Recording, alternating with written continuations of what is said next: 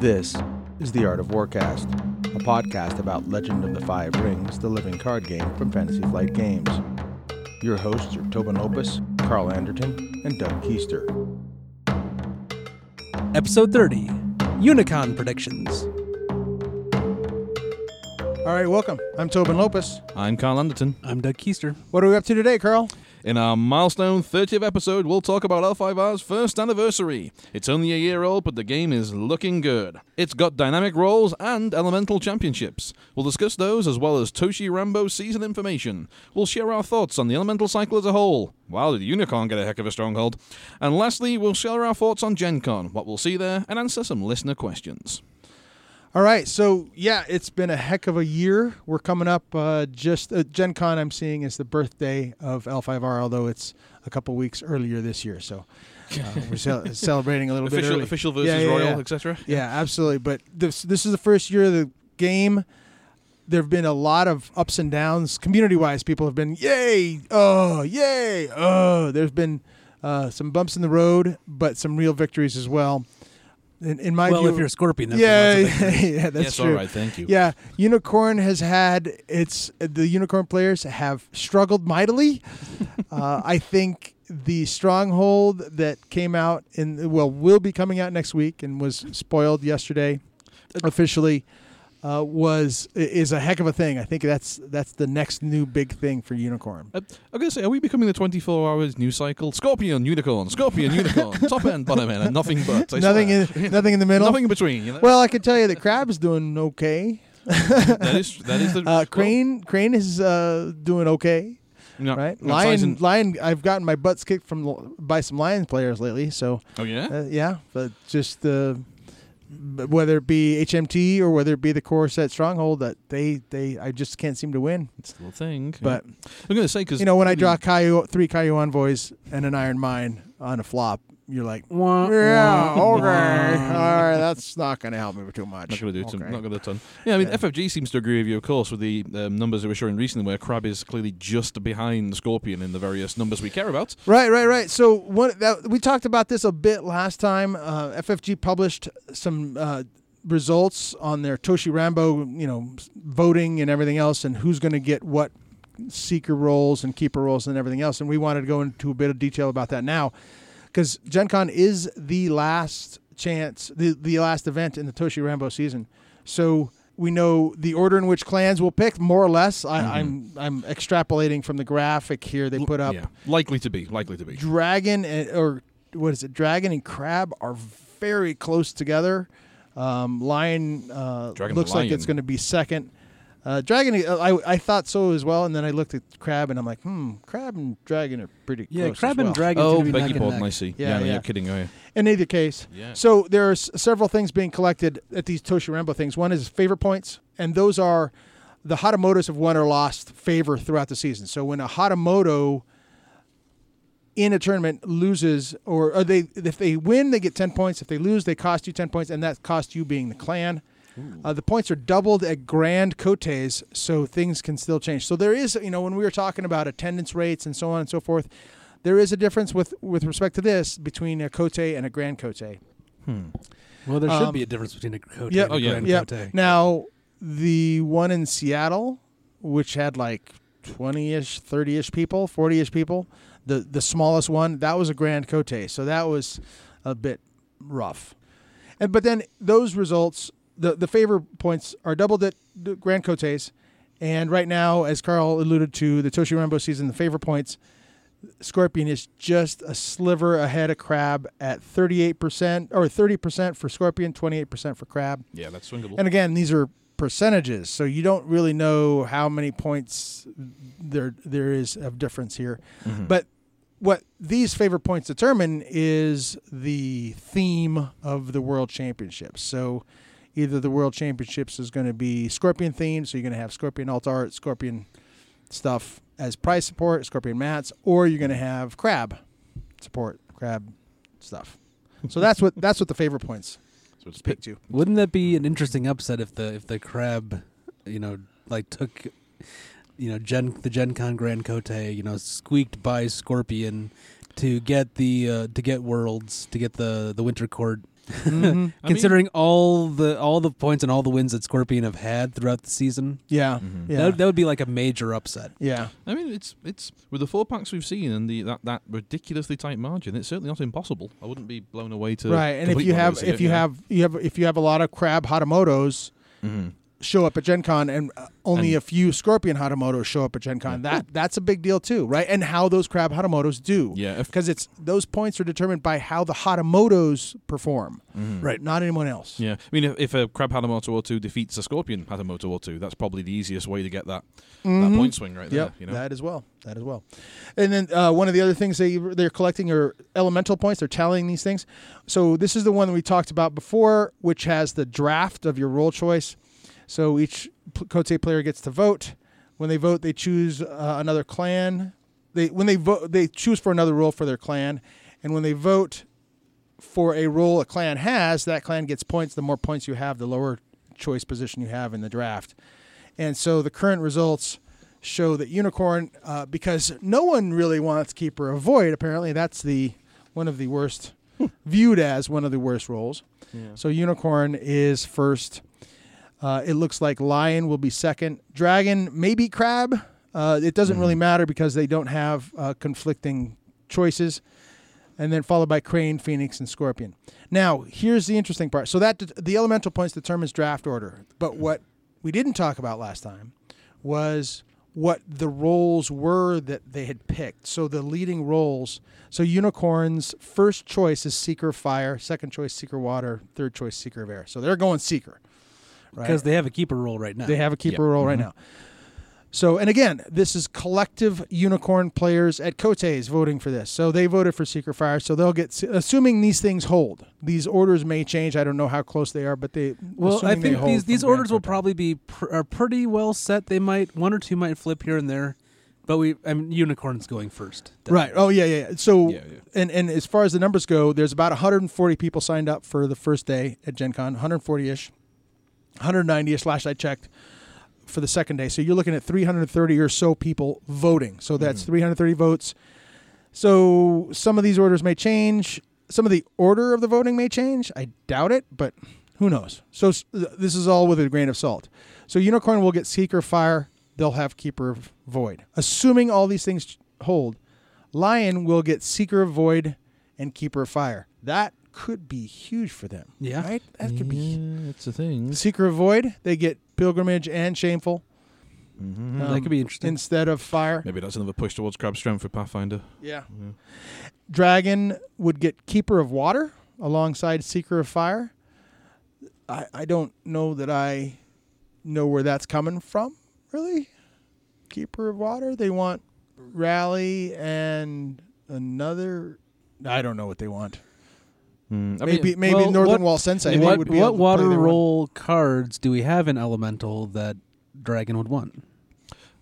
I'm not so sure it's that. I think they're on the right because of where they are with Fire now. I think there might be hate drafting, might be future proofing. Yeah, maybe. It seems more likely to me. Just don't let anyone else get that one. Like they could have grabbed if they could have grabbed Void that way. I think they would have done. Well, now but the interesting thing is there's no overlaps here.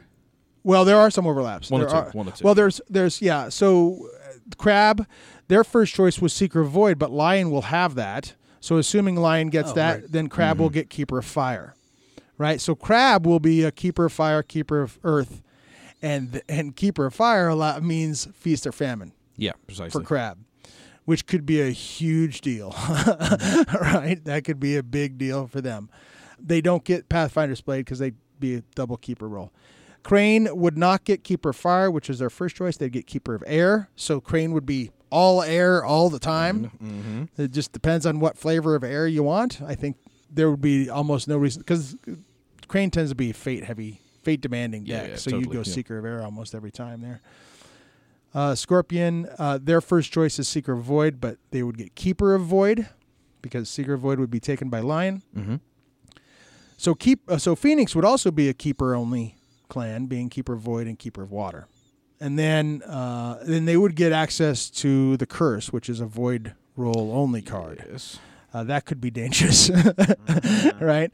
And then Scorpion would not get Keeper of Fire, would not get Keeper of Air. They would get Seeker of Air. So they would be a double Seeker clan as well. Yeah, fairly comfortable with that one all in all. I'll have to analyze it, but the toys are good there. But if you go back to Dragon for a second, it looks like nobody else wants Keeper of Water.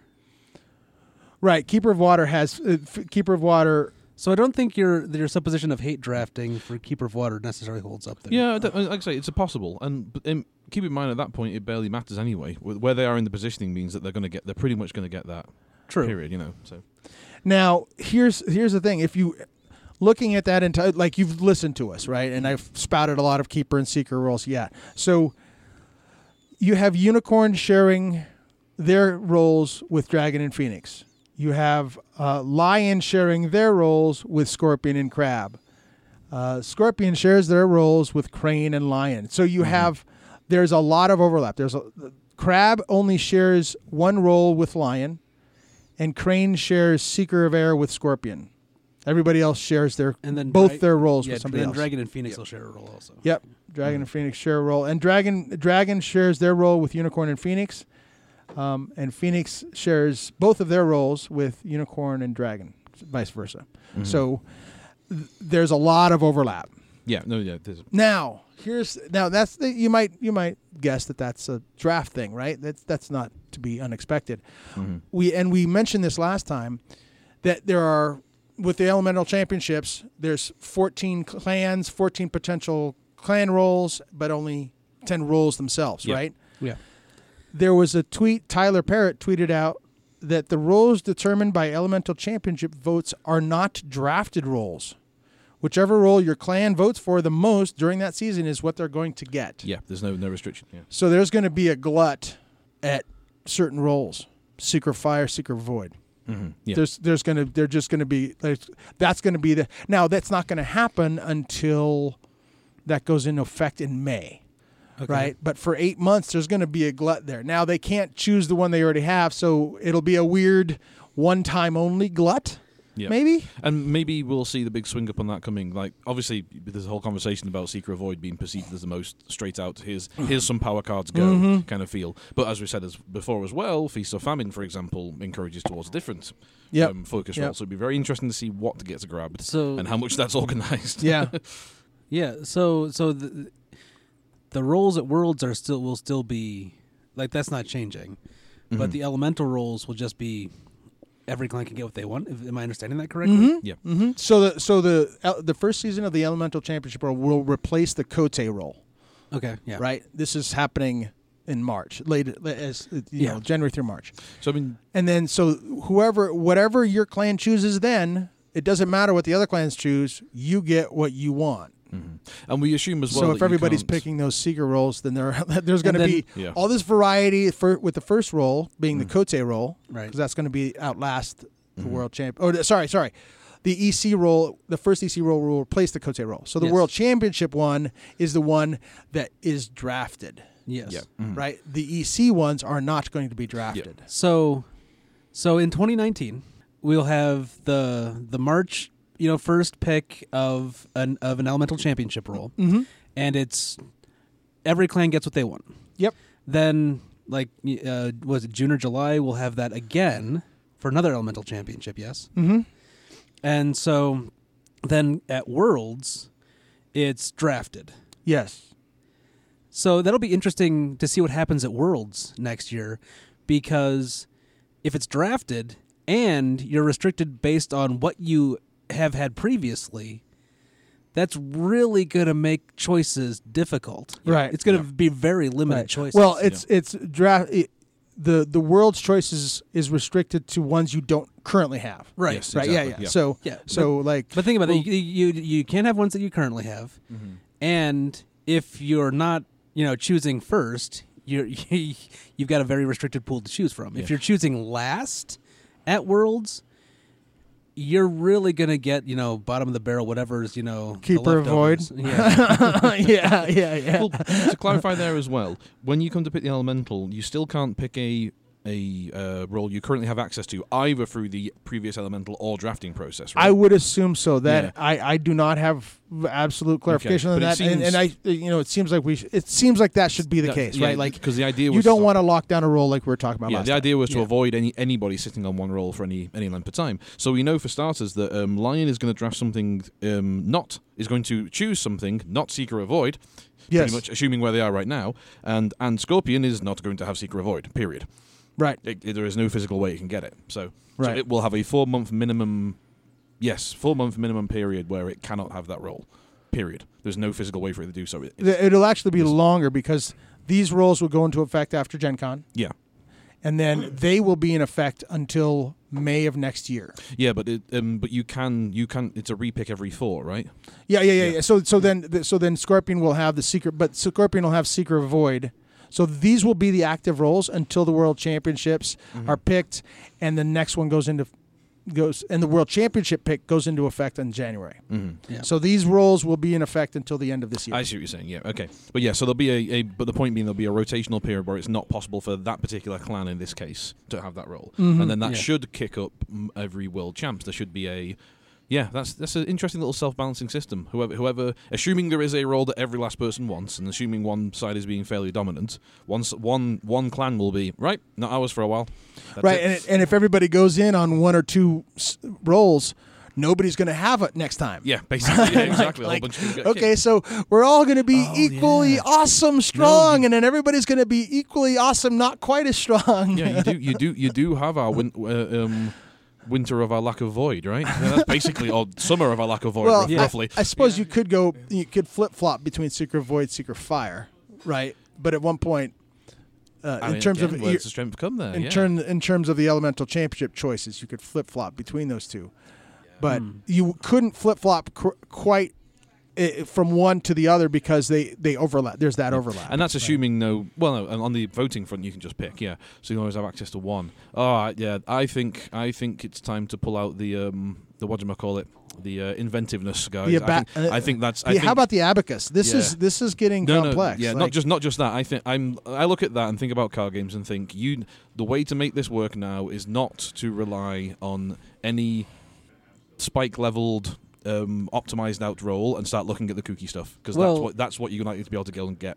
I'm sure I'm not going to be the first one to say this or the first one to think this, but it does seem like they're really trying to sort of apply the idea of mono no aware to roles. Without doubt. Yeah. Very nice. Yeah, that's a good analogy. Yeah. I mean that's entirely it. Yep. Nope. You got it.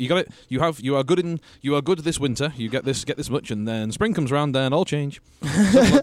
Tough luck. Here you go. Work something out. Now, one thing we have definitely learned since last time we recorded, which was last week, we know what Toshi Rambo is. The card is a holding. It's a strength. It's a province. It's a 3-strength province. Imperial, unique, of course. This province starts the game face up and cannot be turned face down. It cannot be a stronghold province. Characters played from this province enter play with 1 additional fate on them. So it starts play face up. It can't be turned face down. It can't be on your stronghold. And characters get 1 extra fate when they enter play. Wow. From the characters played from this province. Okay. Yeah, characters played from this province. So you can't charge them in and put a fate on them. No. You gotta, Hell no. You got to play them. And so it gets an additional fate. Now, interestingly enough, I noticed, it's drawn up as neutral. My guess is that they're talking about whether Scorpion or Crab will own it, so this will go to either Scorpion province or Crab province, but it's written up as neutral here.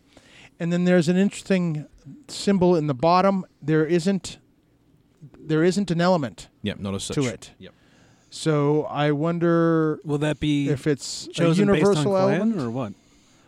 Maybe. Oh yeah. Maybe it's chosen based on clan. Maybe that's a placeholder. Well, assuming it stays as it is, following the current rules we've got, then that means you can take it, since it does not count against any of your elemental counts. You can simply choose it, right? Right. Right. I would say it. I just look at that baby and I think, what do I call it? Hidden Dojo. Mm-hmm. There's a comedy combo on its way. Yep. Yep. Hidden Moon Dojo. Yep. Next to this. Yes. Oh yeah. Right? Exactly. That would be pretty rough. On it would be kind of annoying, but yeah. Yeah. So my feeling is that additional fate is good for the most part. Scorpion tends to want their characters, especially the Bayushi Liars and some of their smaller characters, to fade out. But So let me ask for a bit of clarification on this, because the wording is specifically characters played from this province enter play with one additional fate on them. Mm-hmm. So if you play it out without putting any fate on it, Yep. It gets a one is fate. one. Yeah. it gets one or does Yes, not it get does one? get one. does. Yeah, Okay. you are paying 0 fate when you put it into play. The game most definitely encompasses all or additional as a 0 value. Yeah, FFG is very solid on that one. Yep. All right. Yeah, no, it's a crazy toy. Yeah, I just look at it as a power multiplier. I got Bayushi Shouju or whoever on here. Sweet, out they come with one more fate cost for me. Because every fate you put on a big character, of course, is a nice, big, strong, another turn's worth of problems for people to handle. So it's a strong effect. The three strength is about right.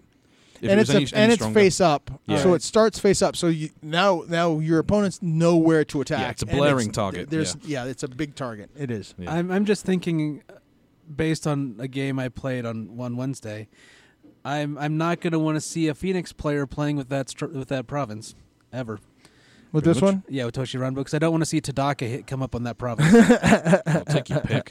There's a good few targets from those Prodigy. people. Yeah, I don't want to see like Prodigy Tadaka, come okay, up. Tadaka just wrecked me on Wednesday, so As he does. like I was playing Scorpion and I was trashing my opponent, and then Tadaka hits the table and the pendulum swung in the other direction. Yeah. Yeah, and I lost horribly. Tadaka tends to do that. He comes up and you're just like, please don't play him, please don't play him, please don't play him, please don't play him. I mean, man, you put him out there with 3 fate, son of a gun.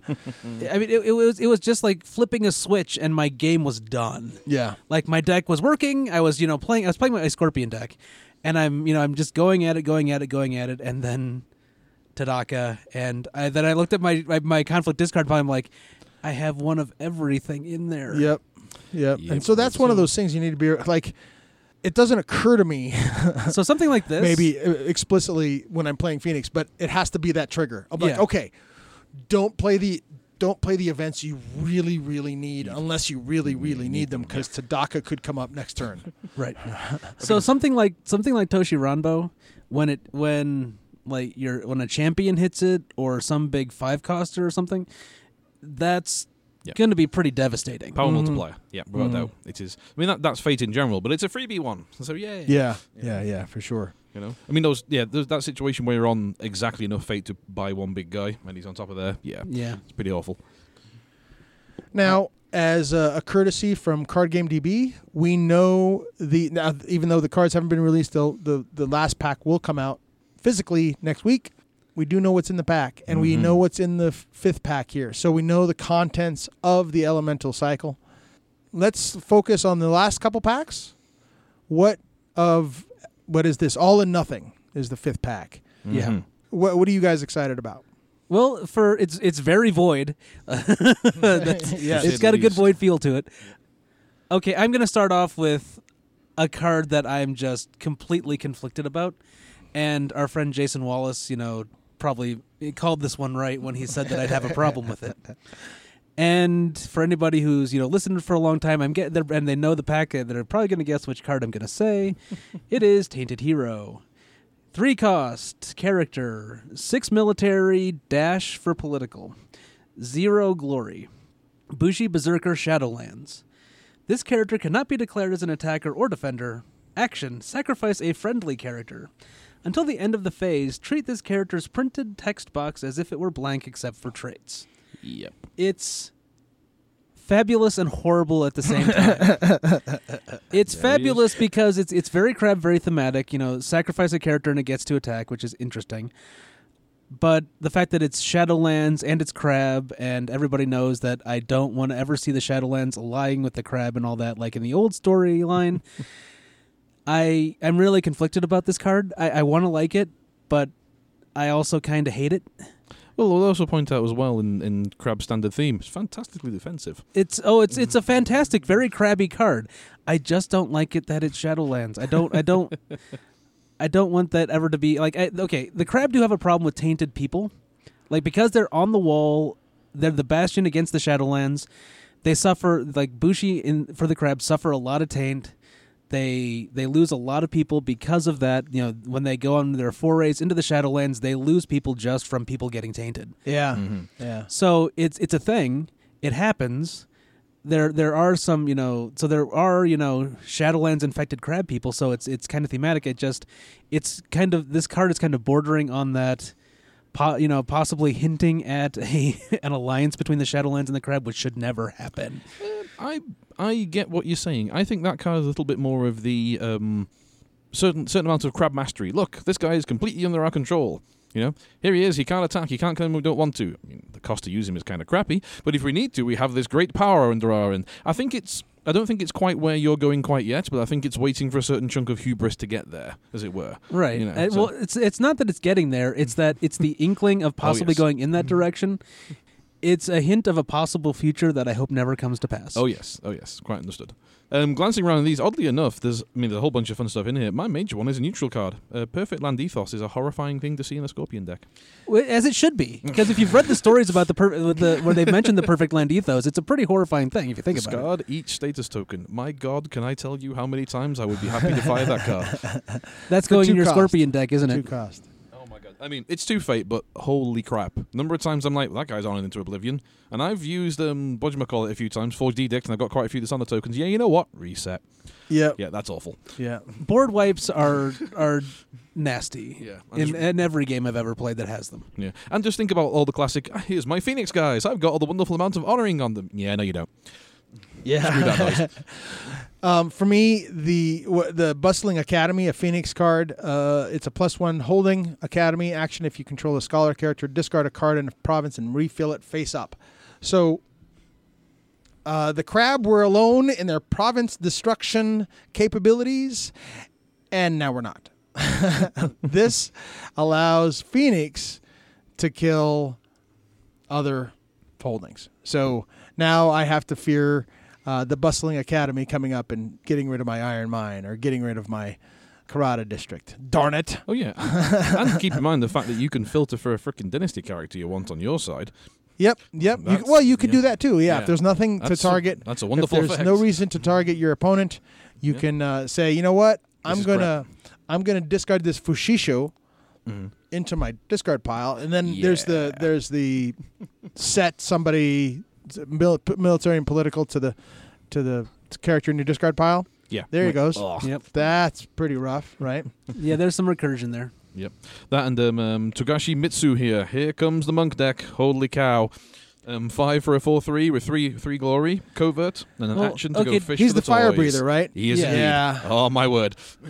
To be fair, we all want the monk deck to happen. But I mean, he's going monk. It's happening, baby. You come along? Okay.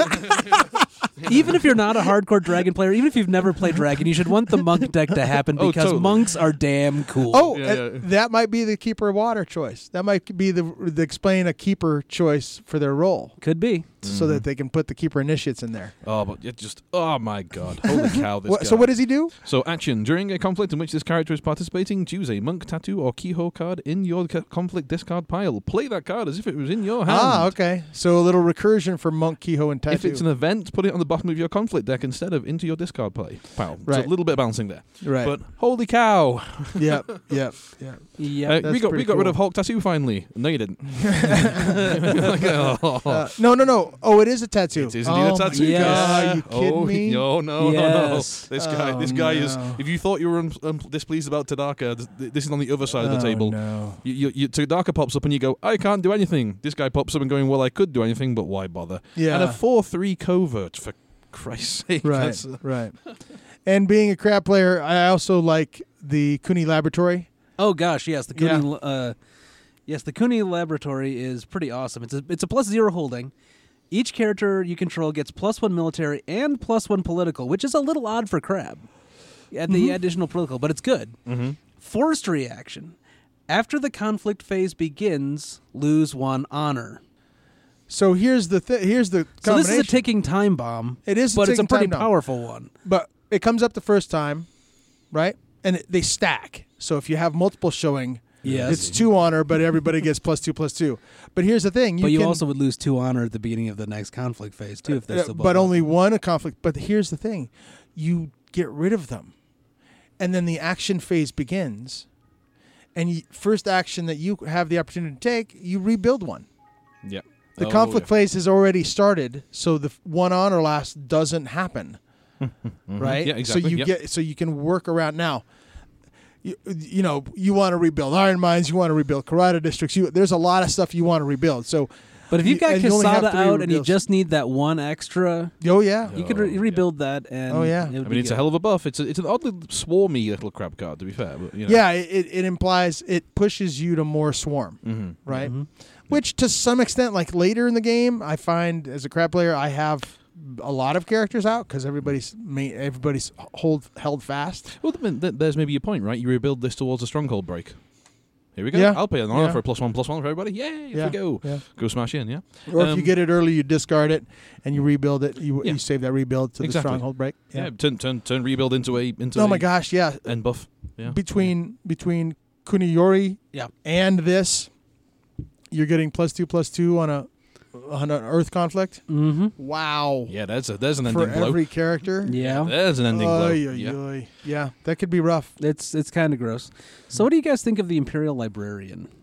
Neutral card, two cost character, 2/2, 2 glory, fire roll only. Each character gets +1 glory. Ouch. Yeah, there's a thing. Yeah, that's a fun little toy, isn't it?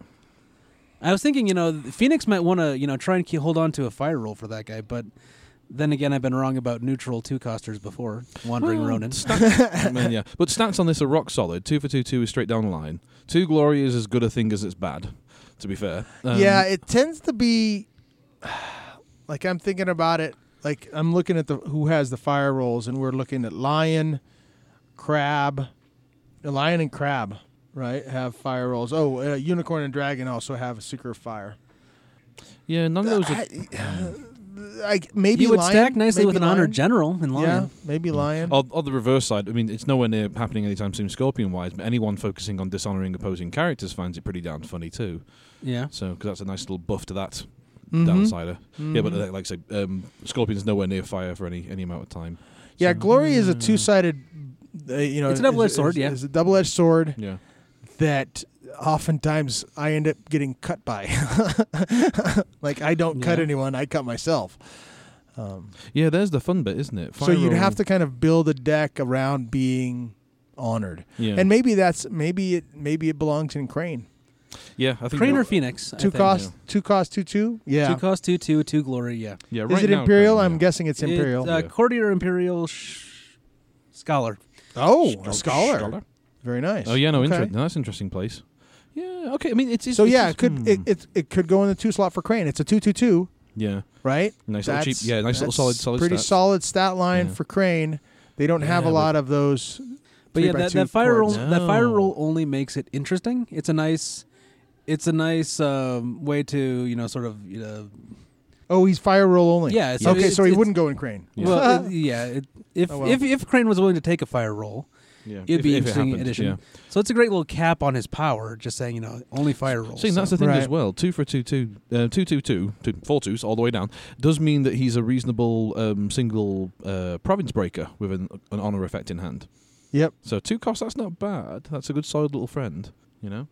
He's a courtier. He's a scholar, so he opens up some card possibilities for those Yeah. decks that are running light on courtiers. I'm not so sure the scholar deck is there for anything outside Phoenix right now. Yeah, well, it couldn't hurt if you absolutely have to fill the 2 spot. Yeah. But yeah, I mean, getting him honored in a Phoenix deck via the Suki, who Suki Sako, who honors when the Water Ring is claimed. You honor a scholar. Lord, yeah. Mhm. You honor that guy.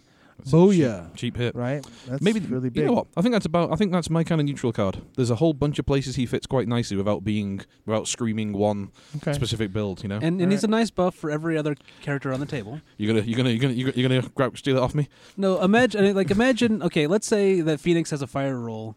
You've got Sukune out. You throw down an Imperial Librarian or two because he is non-unique. If you can pull this guy out, and obviously he's a dynasty character, but if you've got a Sukune on the table and 2 of these flop out, you put them both out. Sukune gets nuts, and then you honor her, and that's just brutal. Yeah. Because we've got the crab card around somewhere. Not crab, the crane card, but the honor and honor again, right? Yeah. Soul Beyond Reproach, yes. Yeah, and on the subject of multiple honor or dishonoring, and that explains me slightly yelling at Tobin just now. We knew she was coming, but Shoshiro Sadako is here. Little 2-1-1. When she's dishonored, add her glory instead of taking it away. She's freaking comedy, and everyone hates me for it, and I know, and all that character. Now, she thankfully she isn't a courtier, so you can't just forward edict and dishonor her and have a 4/4. But next to her is the Mark of Shame, which is even Mark funnier. Of Shame, which is a 2-cost 0/0/1 attachment for Scorpion, air roll only. As if the Scorpion needed any more toys. Yeah, so the Scorpion will get this. We'll be able to get this, assuming the Toshirambo season holds. Plays out, yeah.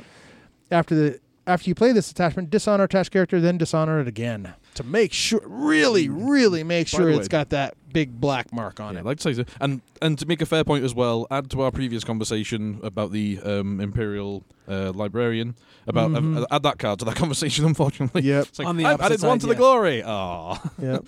So, yeah, it's an interesting swing. But any thoughts on Raging Battleground? It's a 4-strength holding for Lion. Reaction. Well, not a holding, a province. Province, yeah. So 4-strength province reaction. After this province is revealed, choose a non-unique character with no fate on it. Discard that character. Just blam. I mean, that's what it's a reverse Pathfinder's Blade. It's yet another reason to be careful about sending little one dude you had as the poke, because he might just disappear. You know, it protects itself in those circumstances. Well, but it's not is it an attacking character? No, just a character. No, just a character, right? So it can ping off all sorts of things. Yeah. Yeah, no, it's a great little toy. You send somebody to ping that, and you got your big bad sitting back there with no fate on it. Yeah. Guess what? Non-unique, keep in mind. So that's true. That's the thing. So that's Need 10 Master is non-unique. Oh, there's plenty. the toys Doom are there. Shugenja is non-unique. Yeah. There's places where that is going to be a great little, quick swing in a conflict. Jimbo. Yeah. Especially if it's honestly, I think it's more. It's a 4-strength, right? And what element is it? I was going to say what else is Lion taking this void right now? Shameful display. Shameful, yeah. That's interesting. I'm not sure if it replaces shameful. Well, it's a 4-strength. Yeah, but here's the thing. Here's the thing. This is Endless Plains for Lion. Oh yeah, precisely. Yeah. And it's a targeted one. Yeah. A limited. Because how many unique characters are in the game in comparison to non-unique characters? Like there's, I don't know. My guess would say be about 2 to 1 non-unique to unique. Right. Right now. For every 2 non-uniques, you've got 1 unique. That's about 1/3. That feels about right. I don't have any exact numbers. Yeah. So when someone's gonna ping a province, and try and flip it, how often do they come with multiple attackers? Yeah. And how often are those attackers unique? Yep. So this could end up functioning a lot like Endless Plains. It flops over, and the Lion player says, "Kill your attacker, discard your attacker." Boom. Yeah. And then that ends the conflict. And as Tobin was saying as well, even the more horrible thing of, I won't send this little guy in just in case that went wrong. Oh, good night to him. I lose Sinister Soshis, for example, and things like that. And I think you're hitting the point. We can see in the meta a certain amount of swarminess is starting to form on the horizon, and it's definitely good against those. And that's what I see. That's what I see when I think of the swarminess. I think of the smoke card the dragon got. Yeah. The attachment. I like that card, especially the art. Where you bow and discard it to give all attacking characters -2 military.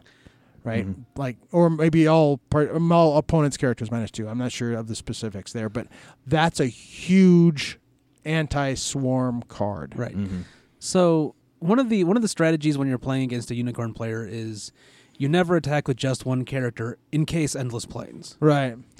When playing against Raging Battlegrounds, if you at all want to have that character stick around even for the turn you're on, you put a fate on it. In case you hit Raging Battleground. Yeah. It's a typical meta control one. Also, I'm always seeing the weird ones here. This is the faction that has the Kitsu Spirit Caller. Yes, it is. Use a little dude, bow them, and then someone runs into your thing, you destroy that guy, and then you can use him again. Same round. Yeah. There's a fun little combo trick available. Yeah. So it's got legs. Because it's, like you say, it's so widely targeted, it can just pick a guy who's non-unique. Right. You know? Non-unique, no fate, boom, gone. Yeah, that's fun. That's fun toys. For sure.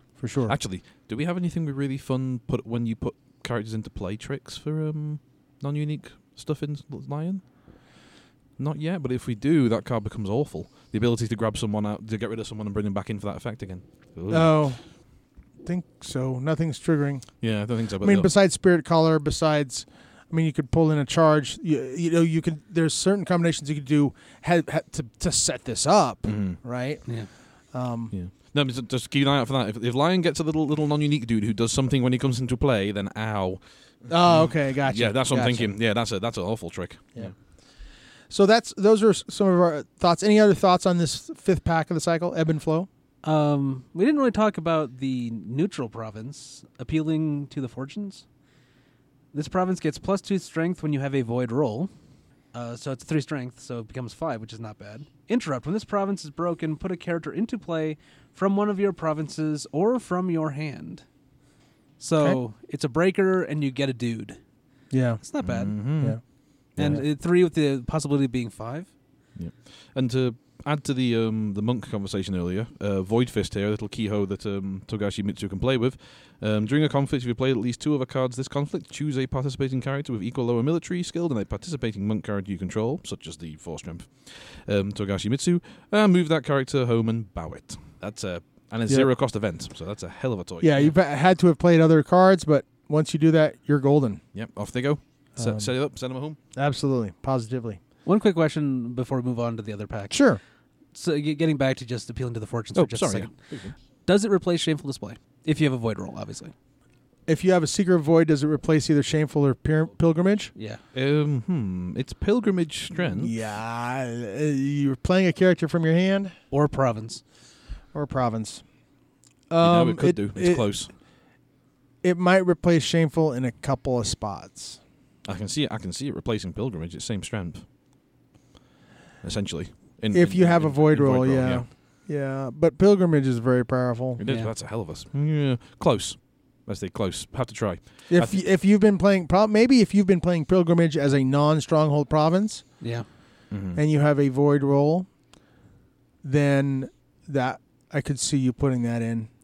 But I don't know. I play with Pilgrimage as my stronghold province almost exclusively.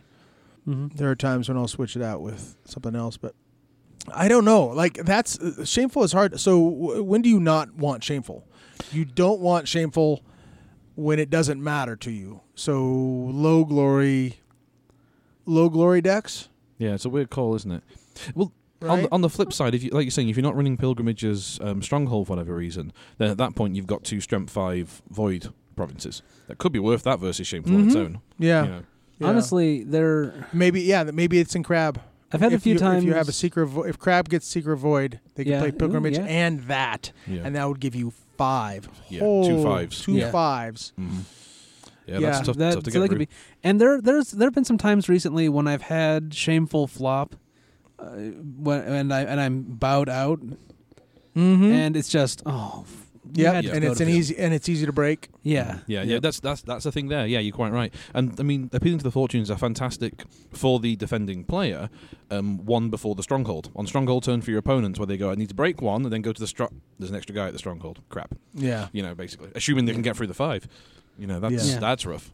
So these 5 provinces, and a few episodes ago I talked about how interesting these 5 provinces would be, and whether or not they would pay off or not. And it's interesting to see how. Again, I don't know that we've found exactly the right way to use them, and I think it will be case by case basis, right? Clan by clan basis. But it'll be interesting to see how these move forward in the coming month or 2 months. Yeah, true. Now that everything is out, I think I'm kind of glad to see that. I think it's always a good. We've seen a few. Let's repeat a common line of ours. We've seen a few FFG LCGs before, and generally core set ones tend to have. Here are some things that everyone will use for a long time. And then I think it's always better to see the first cycle or 2 bring stuff that you don't immediately go, well, I'll use this for that. You go, Not sure. And that's good. If it's got a specific home or if it's interesting but not guaranteed taker, power creep is never a good thing, is what I'm kind of working towards, I suppose. Right. And while there does seem to be a bit of power creep in the provinces, there isn't too much. Yeah, I think the balance is still there. Right. Some of the holdings, the one-of holdings, Kanjo, Karada. Yeah. But as you said, one-ofs, to be fair. Yeah, they're one-ofs. So. Yeah, the Imperial districts are pretty powerful, but they should be because they're Imperial districts. Yeah. All right, Pack 6, the final pack, Elements Unbound. Mm-hmm. There were 20 in this pack, 20 cards in this pack, as usual. In my mind, the leader of this pack, the star of this pack, is the Unicorn Stronghold that was officially spoiled yesterday. Hisumori Toride. So apparently the Unicorn get this fort back, or they got it back from the Lion, because the Lion started with it, and now the Unicorn have it, storyline-wise. It's a +1 stronghold, Unicorn, influence 10 influence, 11 honor, 7 fate. Fort reaction after you win a military conflict with one or with more participating characters than your opponent. Bow the stronghold and sacrifice a friendly cavalry character. You may declare an additional military conflict in its face, which is almost the mirror image of the Lion version of HMT. Mm-hmm. Lion version has the restriction of you got to win by 5 or more. Mm-hmm. Doesn't talk about the number of characters. Here you have to have an additional character. Yeah. And that's it. And then sacrifice a cavalry instead of sacrificing Bushi, and you get to declare an additional military, which is, of course, what the Unicorn player wants to do. Yeah. This is, I think this is going to bust things wide open. I, for one, now we haven't gotten to our Gen Con predictions. Now, the Kote, you can only play the first 4 packs, but the Proving Grounds on Saturday, everybody can play everything. Oh, that will be really exciting. It'll be the first time to really see what's happening if any of the Unicorn players. So hopefully the Unicorn players will bring it. Oh yeah, hopefully they bring it. Hopefully they bring it. And they just bring it hard, right? Let's just do the full version here. I mean, you look at it and go movement tricks. You look at it and go cavalry. You look at it and go that ridiculous spell that puts 3 little cavalry dudes into play, and so on. And cavalry so reserves, yeah. Well, no, not just cavalry reserves. The water. Oh yeah. Mashodo, yeah. Force of the River. Yep. Yeah. Just keep lining them up, and basically this is just the lock that all those keys were looking for. It's not the key. It's just the thing they were all looking to slot into to make it. Holy crap! And kind of insult adding to injury in this pack, you've got the Minami Kaze Regulars, which is a Unicorn card, 5 cost character, 6 military, 3 political, Bushi Army Cavalry, no attachments except weapon, reaction. After this character wins a conflict in which you have more participating characters than your opponent, gain 1 fate and draw 1 card. So so that's some good ramp right there. Yeah, you get the HMT. These Kaze regulars are in there with you. You get a card. You get a fate, and you're set. You're setting up for that third conflict. Another military. Yeah. Yeah. No, it's, absolutely. Yeah. Just holy cow. Yeah. That's snowbally right there. Mm-hmm. Crane. I like the province that Crane got. Honestly, they got a fire province, a magistrate station, a 3 strength province. Choose an honor character. Ready that character. Yeah. I think that's strong. I think it's appropriate at 3. If it was 4 or 5, it'd probably be stupid broken. No, I used my Hotaru and then I use her again. Yes, I will. Scary ready toy. Her and go. Look forward to dishonoring as much as can be done in between conflicts. Yep. I swear. Yep. I'm like, ow. Dragon also got another mantra. So now we have. Yeah, I think that gives us 3, right? Fire, water, and now earth. It's a 0-cost event. Mantra of Earth, Kiho Earth, of course. Reaction after an opponent declares an Earth conflict. Choose a monk character or a character with a monk attachment. Until the end of the conflict, opponent's card effects cannot target that character. Draw 1 card. It's a cantrip. Just boop. Cannot do that. Now it kind of duplicates Sacred Sanctuary a little bit. Right, Sacred Sanctuary says that when an action is or a conflict is declared here, choose a monk, ready that monk, and then they can't bow as a result of card abilities or opponent card abilities or be bad as a result of conflict Except resolution. But mantra is more global. Yeah. Well, on the attack in any location, and I refer you back to Togashi Mitsu from the previous pack, who looks at that card and cackles. Yes, absolutely. Yeah, like I say, that Monk deck is storming along quite nicely. And then, of course, as Crab players, Doug and I probably love Pragmatism. I mean, oh yeah, it's a 1-cost 1/1 attachment. 1-cost attachment +1/+1. It's condition attached to a character you control. Why couldn't Hawk Tatsu say that? Darn it. Son of a gun. While you are less honorable than an opponent, attached character gets +1 military, +1 political, and gains this character cannot be honored or dishonored. Yeah. So it's a 1-cost attachment, and if you happen to have just a little bit less honor than your opponent, which is going to happen, it's a +2/+2, which happens quite a bit. Yeah. But it doesn't happen in every game, but it happens. That cannot be honored or dishonored. There's a reason that baby says attached to only things you control. Yeah. Whoa. That's true. That's true. Like Phoenix would cry all the tears. I also like specialized defenses because specialized defenses is just flat out good. Yeah. Card for Crab. It's a little complicated, but and it's a 0-cost event. Yes, I love 0-cost events. Yeah. Earthroll only action during a conflict if the attacked province has an element that matches the contested ring or a ring in your claimed ring pool. Double that province's strength until the end of the conflict. 10 strength pilgrimage. Yeah. Ow. Yeah. Because you just happen to be coming at me with fire, and I have, you're coming at me with fire, or you're coming at me with void. Yeah. Pilgrimage, or Maria. Or I happen to have the void ring in my pool. Yep. Yeah, I'm kidding. Yep. Yeah, there's a good early grab. Yep. Now it gets a little complex. Sometimes you're like, okay, wait. If the attack province has an element that matches the contested ring or a ring in your McLean ring pool. So if it's pilgrimage, I'm looking at void. Do I have void? So there's a little bit of that internal monologue that you have to really internalize over time. Yeah. But it is a good card. As there should be for doubling the strength of the damn province. True. Or let's say you've got entrenched position as your stronghold province, and they come military. And you play this event with the right ring in your ring pool. Well, I think then the strength gets doubled to 5, and then the plus gets added. Still, I think that's how it works. But 15 strength province. Yeah, would be stupid. 15 strength, good. 15 strength against military, and that's not including the bonus from the stronghold. Right. Although to be fair, military is one of the few places where we might expect someone to actually be able to break 15. Yeah. Or, but it also makes the opposite one. I'm forgetting the name. It's on the tip of my brain. The political one that doubles.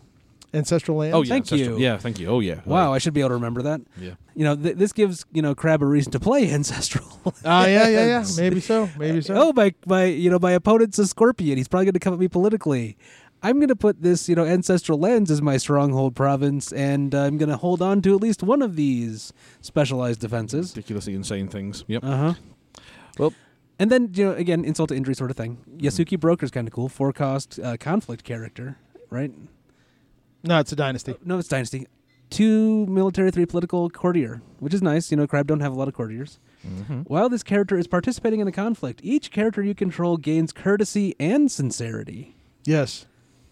Yes. So on the wipeout phase. I have I think I've mentioned this before. I have a sacrifice crab deck that is just on the edge of being able to really just. Now sometimes it hits, and it hits big, and it hits huge. Sometimes it misses, and I creep along. She's almost going to be an auto include in that. If you can get her out, Yeah. Well, I was going to say, what I was thinking, she might be a really good use for a charge. Well, just have a random military, get her into play. I think she replaces a Shuichi. I think she's possibly because if you have a sack deck, each gains courtesy and sincerity. It says each character, not each other character. Also, so she does this to herself. Also, yeah. Oh yeah. So you don't need the holding to trigger Shuichi. Shuichi needs a holding to be able to get the fate. I can just sack somebody and get a fate and a card. So she's huge. Yeah. And she doesn't have the covert, of course, but Yeah.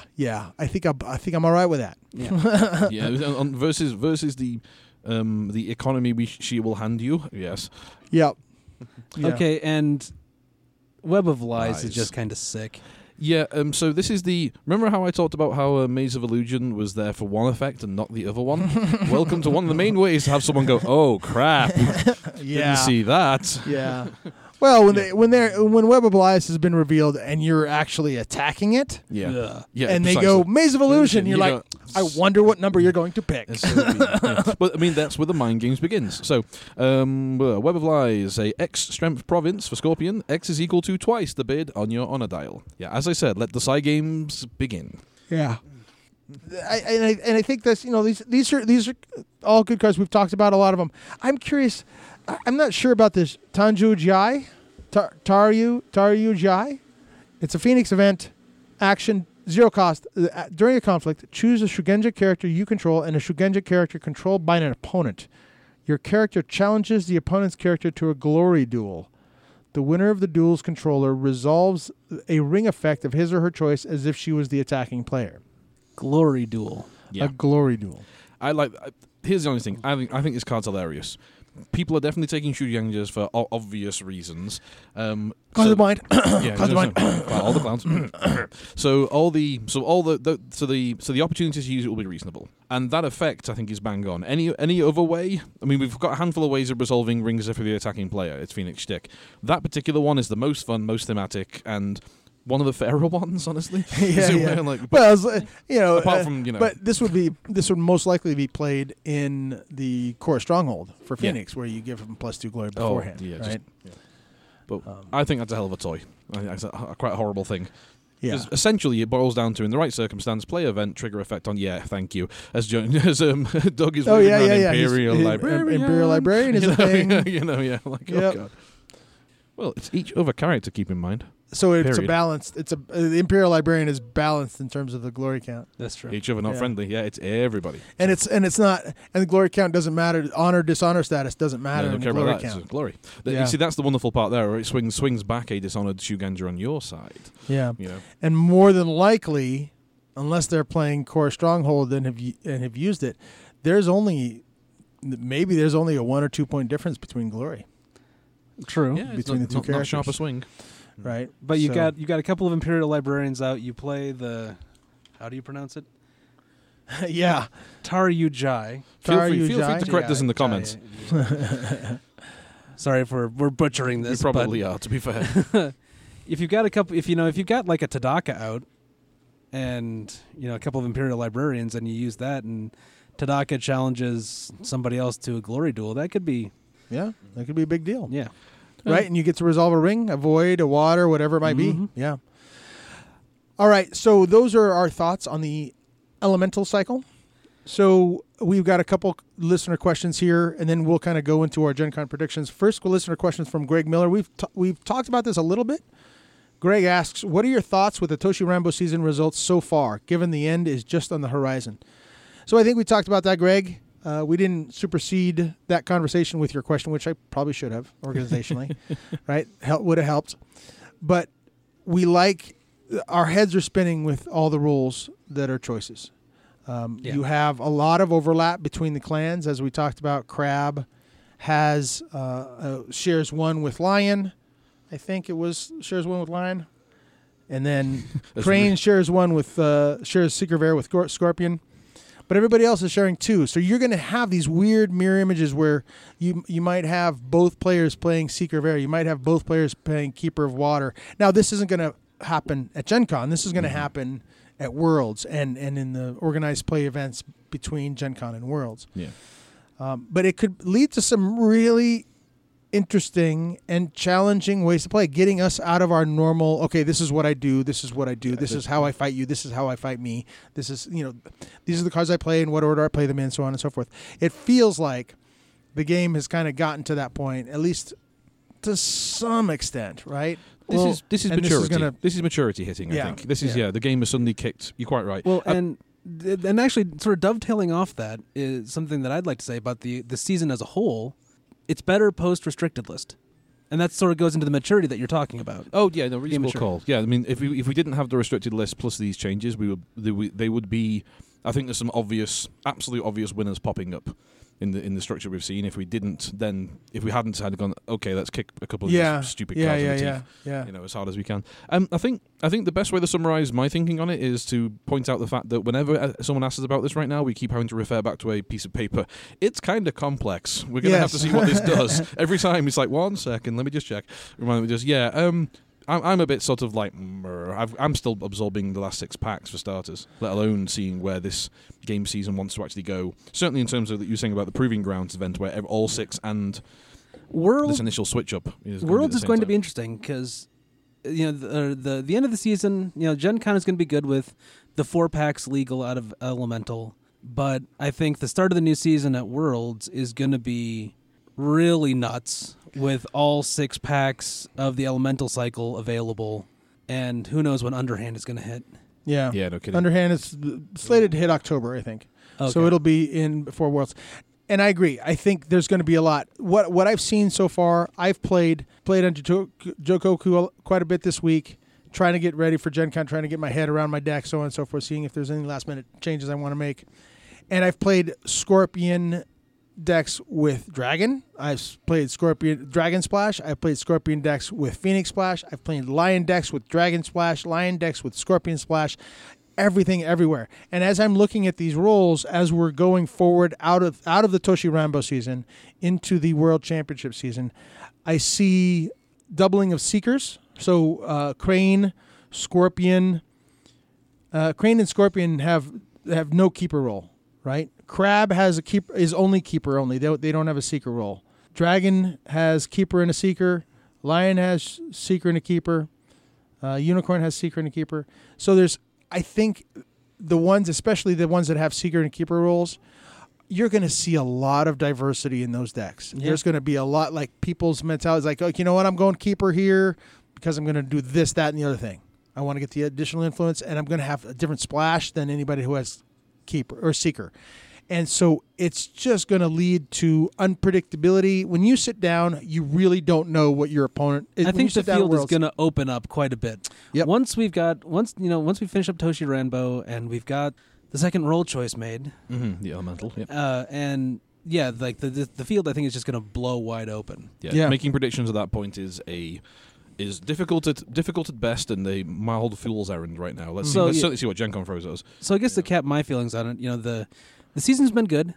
It started out kind of stilted until we got the restricted list with too much Scorpion dominance. But the recent Kotes have seemed like they've been a lot more balanced. That things are good. The game's in a good place, and with the choices finishing up the Toshi Ranbo season, it's going to finish on a strong note, and then it's going to blow the game wide open.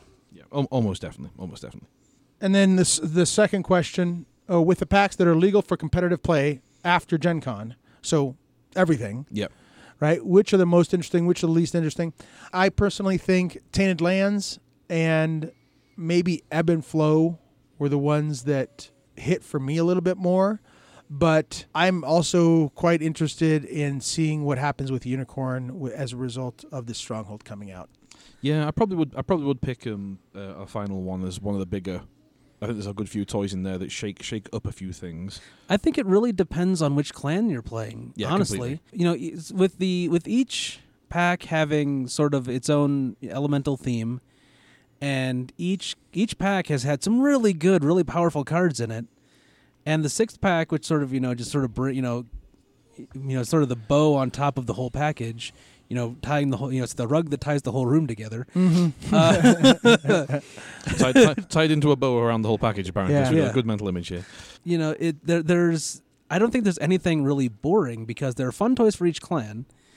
And there are things in here in each pack that I could see myself like, it'd be interesting to play, dragons so I could do a monk deck and have access to smoke and things like that. You know? So Yeah, I think you're right there. It's when it says interesting to me, it's the stuff that makes me go the things that make me pause and go, ooh, what's going on with that? Most packs have done that. I can't think of one that hasn't really made me go, hey, that's a thing in there. And maybe Breath of the Kami was a little meh. Reasonable. But there was still good stuff. Kudaka came out in that. And, well, that's true. Oh, yeah. And she's and I would say if there's one that was the least interesting that I was the least excited about once I saw the contents, it was probably Fires Within. For me. Okay. Yeah, I can buy that. That one, the third one out was like after Tainted Lands, and like, oh yeah, this is cool, right? Now maybe Nezumi Infiltrator was in that one. I can't remember if it was in the third or fourth pack, but Infiltrator's good. But I was excited to get once I saw Flooded Waste. It was like, oh yeah, oh howdy, oh yeah, and then Spreading the Darkness is also strong. So if I had to pick one for least interesting, it'd be Fires Within. I can buy that. Now, a friend of ours, Josh Cooper. Fellow coworker, colleague, and professional around the corner from us as cafe, cafe employee. We are recording at the Honda Game Cafe this morning. Josh Cooper, he asks, with the elemental cycle out, what is it with all the elemental cycle? No, I'm just kidding. I primed people for those questions. With the elemental cycle out, is this the event where the Unicorn Hatamoto finishes higher than another Hatamoto? And if so, which one? So I think that turns the question around to two easy parts, which is, do we think Unicorn has been given enough of a push to get it past that point? And if it has, which who are they going to pass? Which clan is now I'll the make weakest? a prediction. All right. I think that yes, a Unicorn Hatamoto does finish above another clan Hatamoto. And the clan being Crane. Really interesting. I would say Lion. Unfortunately, say, Lion. Sorry, Lion players. And I think that's less of a Lion strength comment and more of a in the great game of rock paper scissors. That if Unicorn is going to beat someone comfortably, they're going to beat some Lion. Now this.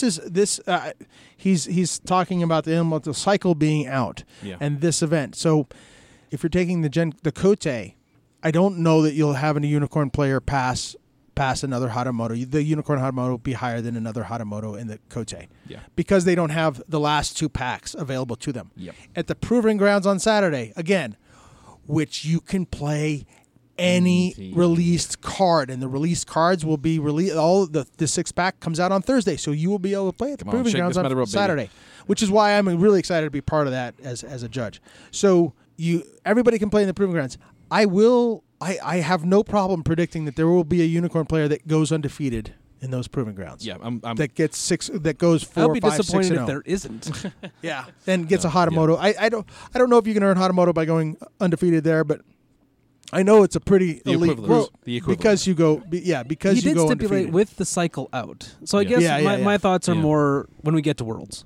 Well, he says, is this the event too? So if we define that down, I think it's quite clear. The Kote approaching Gen Con, I don't think so. Like you say, the Proving Grounds and the Worlds afterwards. Worlds afterwards, people have had more time to absorb. I'm less absolutely certain. At the Proving Grounds, I think that's going to be a bit of a whooping for people against Unicorn. But I think at Worlds, it's very, very likely as well. Yeah, I do because at that point, the Proving Grounds, they will have had 2 days with these decks, right? Or if you're ahead of the game and working on Jikoku, maybe you have a few more days than that. But at Worlds, they will have tuned their decks to maximum efficiency. One presupposes, and so I could see a Unicorn Hatamoto finishing above another Hatamoto pretty easily. Yeah, no, I think they're going to do well personally. And then lastly, Alan Smythe. He has an E on the end, so I think it's Smythe. If you are attending Gen Con for the first time, what are some fun things to do if you scrub out early? What are good activities you enjoy at board game cons? So let's start with the answer since you're at Gen Con of pick a direction. Yeah. Because there is stuff everywhere. Yeah. Well, so I'm a big RPG fan, so part of my fun of going to Gen Con is playing in all sorts of role-playing games. You know, the various events, 4-hour role-playing sessions where you sit down, you grab a character, and you tell an interesting story for 4 hours. It's a lot of fun. So I would suggest, if you want to, if you want to get like a little bit outside of your comfort zone as a competitive card player, maybe do a couple role-playing games. They have some that are, do have like a pick up and play role-playing room there. Games on demand or something like that is what it's called. I'll put cash on, they've got some of the demo stuff for the new L5R coming up because the starter kit is not far away. Yes. So there's a good chance you could do that. Right, they will be doing RPG demos of L5R. Yeah. They announced it somewhere. Okay. But first and foremost, the thing that you should do if you're going to Gen Con for the first time, take one day. And I mean one full day for just wandering around the dealer hall. I may have said this before on the cast, but the dealer hall is amazing. The dealer hall is just you can't see the whole thing in an entire day if unless you're like power walking through it. Mm-hmm. There are demos there are people to talk to, there's all sorts of things to see, all sorts of booths, lots of stuff to buy. So you can get in on demo games there. You can actually, sit down and play full games sometimes of certain things that are like new releases and that sort of thing. Cool. You know that feeling we all had when Toys R Us was announced as closing down? The dealer hall is the absolute inversion of that. It's to walk in and go, holy cow, look at all this stuff, look at all the possibilities, look at this insane amount of things going on, from new toys to new games. And I would say, you mentioned scrubbing out early. For that, the demo section is absolutely perfect. The march over, watch what people are playing, try out something quick. Yep. Go over to FFG's ones. They're always running tons of demo stuff. Yep. Everyone will be too. I'll be doing some demos on Friday. Yeah. Oh, yeah. Yeah. Piece of advice I would have is keep loose, allow for improvisation. It's always good to have a number of general tickets, just generic tickets in your hand, the $3 value, because one of the funnest times I have, and I still remember this, I was at Gen Con, this is probably 2014. John and I were walking around, and it was kind of later at night. We were walking through the FFG area, and a young lady came up and says, hey, do you want to play some Elder Sign? And we went, oh, we've never played before. And she's like, that's fine. And she's like, it's 2 generic tickets, and we had 2 generic tickets in our pockets. We gave them to her. We filled out the group because there was only 2 of them there, which is why she was asking. She wanted to fill out the group to 4 or 5. And Elder Sign's a really fun game. And we had a great time. It was wonderful. It was an hour and a half, 2 hours, and we wouldn't have been able to do that had we not had the generic tickets in our pockets. So have those generic tickets in your pockets. And don't be shy. If you see me, I'll be at Gen Con. If you see me, if you want to hang out, if things work out, let's hang out. Like totally. I'm a food truck guy. Tobin is totally a food truck guy. I'm a cigar smoking food truck guy. So that's kind of where I am. And if what we do allows for that, I don't have to smoke a cigar all the time. I don't have to eat from the food truck all the time. But be improvisational. Allow yourself to go with the flow. And sort of like to follow on with that theme and to carry it on a little bit farther. If you scrub out early, there's a lot of other people who are going to be scrubbing out early. Walk up to one of them, grab them, and say, "Hey, let's go grab this table over here and play a couple of games." Yeah, I mean, play multiplayer. That's definitely one of the things I would mention. I mean, Tobin makes the point here. This is the place that you're going to find random people to play with, guaranteed. This is a building full of random people trying. Anyone to around you is a random person to play something with. Yeah, and on that front, if you possibly can, bring something to play. There are definitely portable games of a variety of board game genres that will work just nicely. Those little pocket games from like AEG and FFG and other companies that just are little self-contained little card games or little board games that just are the small little $15 games. Bring a few of those with you. Yeah. Have them in your backpack. Yeah. And on the reverse front, feel free to bring a huge one too. No one will complain. This is also the place to get that 8-hour game of Twilight Struggle you were thinking about it. All right. Last but not least, one thing you want to predict about Gen Con L5R, whether it be the Cote, the Proving Grounds. One prediction. Okay, I'll go with the big one. I suspect that Crab is going to sneak in past Scorpion. I think the toys are there. I think the will is there. That's my prediction. I think they're going to edge ahead.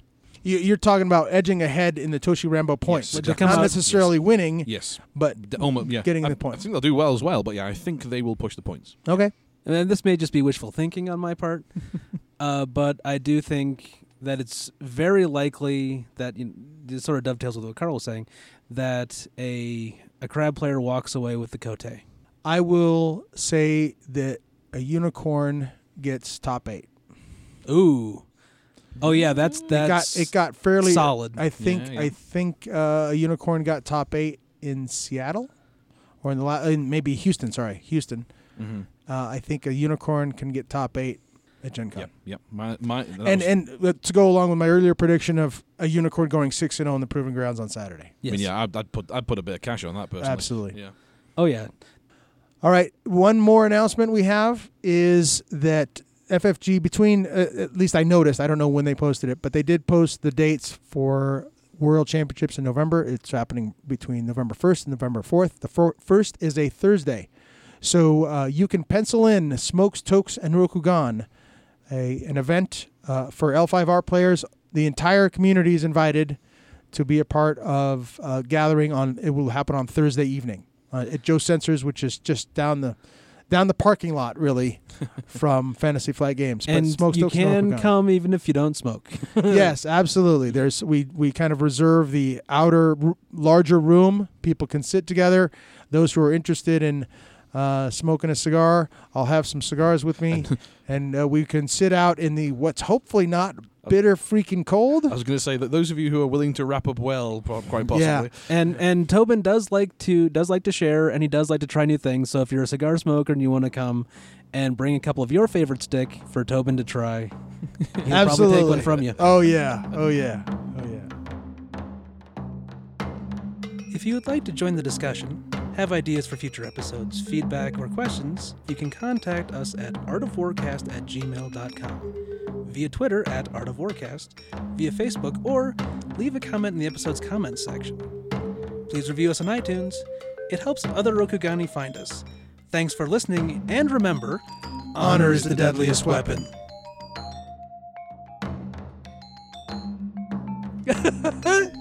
Just Tobin's reaction on that one alone. Oh my God! That's horrible. That's absolutely horrible. We probably should use it. Oh my God, that's horrible. But we should probably use it. Okay.